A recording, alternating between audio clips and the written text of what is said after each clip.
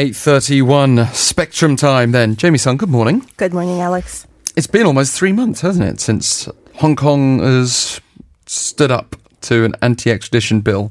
They started rallying on June 9th. The movement still shows no sign of easing.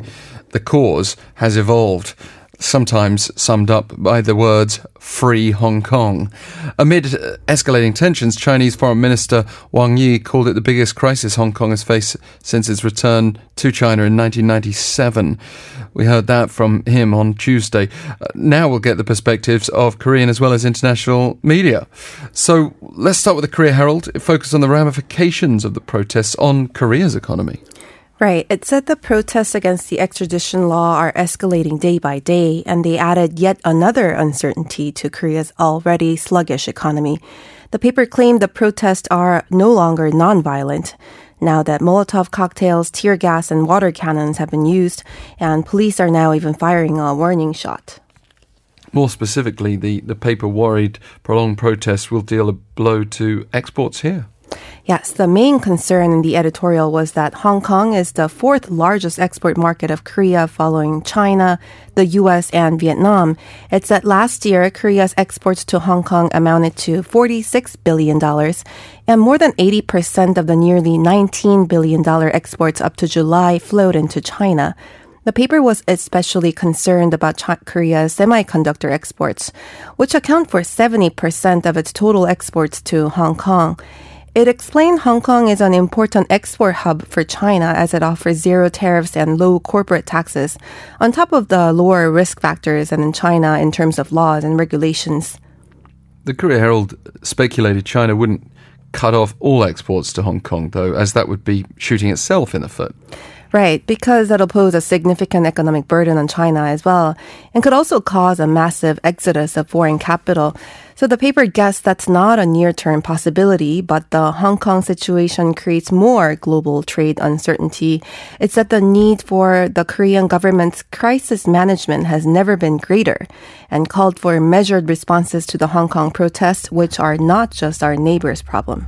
Well, Japan and South Korea have done a great job of showing the world that shooting yourself in the foot is something that people continue to do in the modern era, even if, of course, there are other diplomatic or political reasons for doing so. And that would be, I guess, the argument. That's what we might expect to see from China.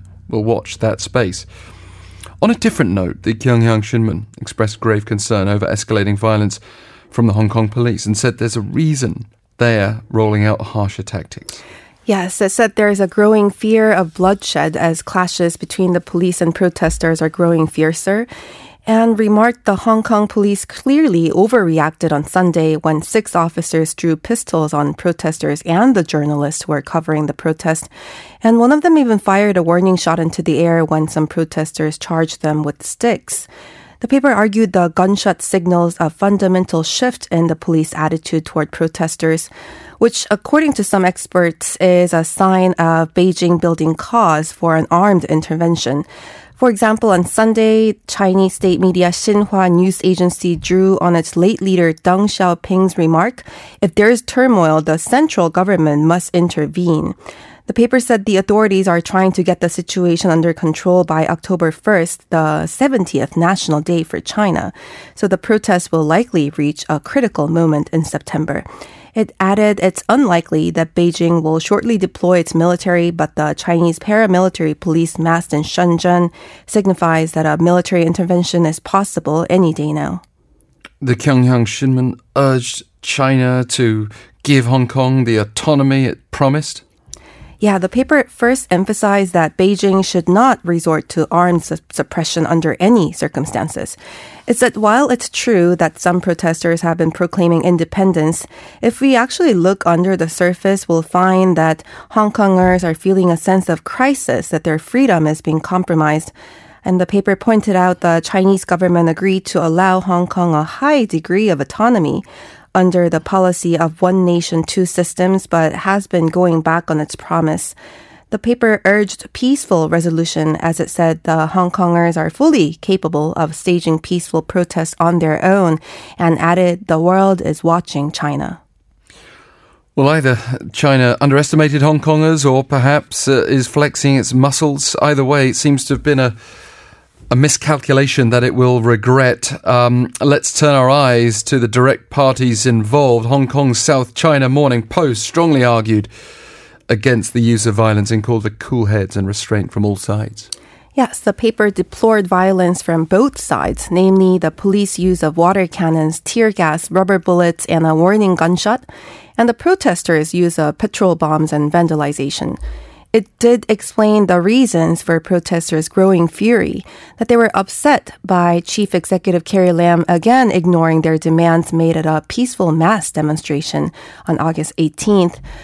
Which are the complete withdrawal of the extradition bill, the withdrawal of the term riot used to describe the protest, an amnesty for arrested protesters, independent investigation into police brutality, and free elections for Hong Kong's chief executive and legislative council.